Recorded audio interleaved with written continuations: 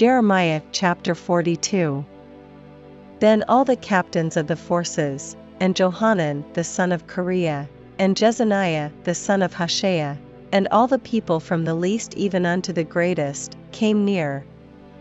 and said unto Jeremiah the prophet, Let, we beseech thee, our supplication be accepted before thee, and pray for us unto the Lord thy God, even for all this remnant, for we are left but a few of many, as thine eyes do behold us.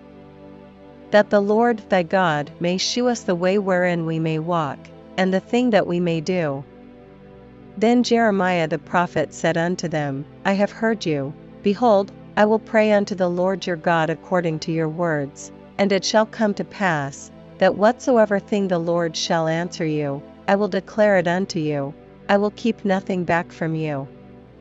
Then they said to Jeremiah, The Lord be a true and faithful witness between us, if we do not even according to all things for the which the Lord thy God shall send thee to us.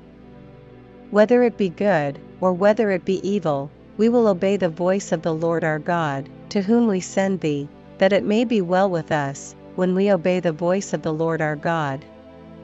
And it came to pass after 10 days, that the word of the Lord came unto Jeremiah. Then called he Johanan the son of Kareah, and all the captains of the forces which were with him, and all the people from the least even to the greatest, and said unto them, Thus saith the Lord, the God of Israel, unto whom ye sent me to present your supplication before him. If ye will still abide in this land, then will I build you, and not pull you down, and I will plant you, and not pluck you up, for I repent me of the evil that I have done unto you.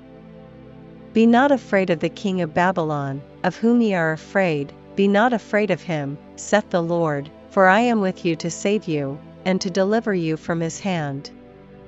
And I will shew mercies unto you, that he may have mercy upon you, and cause you to return to your own land.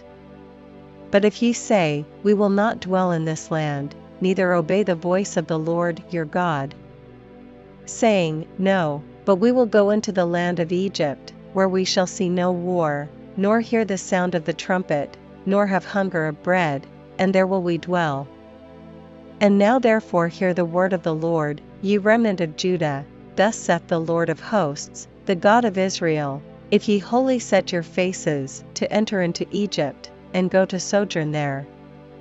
then it shall come to pass, that the sword, which ye feared, shall overtake you there in the land of Egypt, and the famine, whereof ye were afraid, shall follow close after you there in Egypt, and there ye shall die.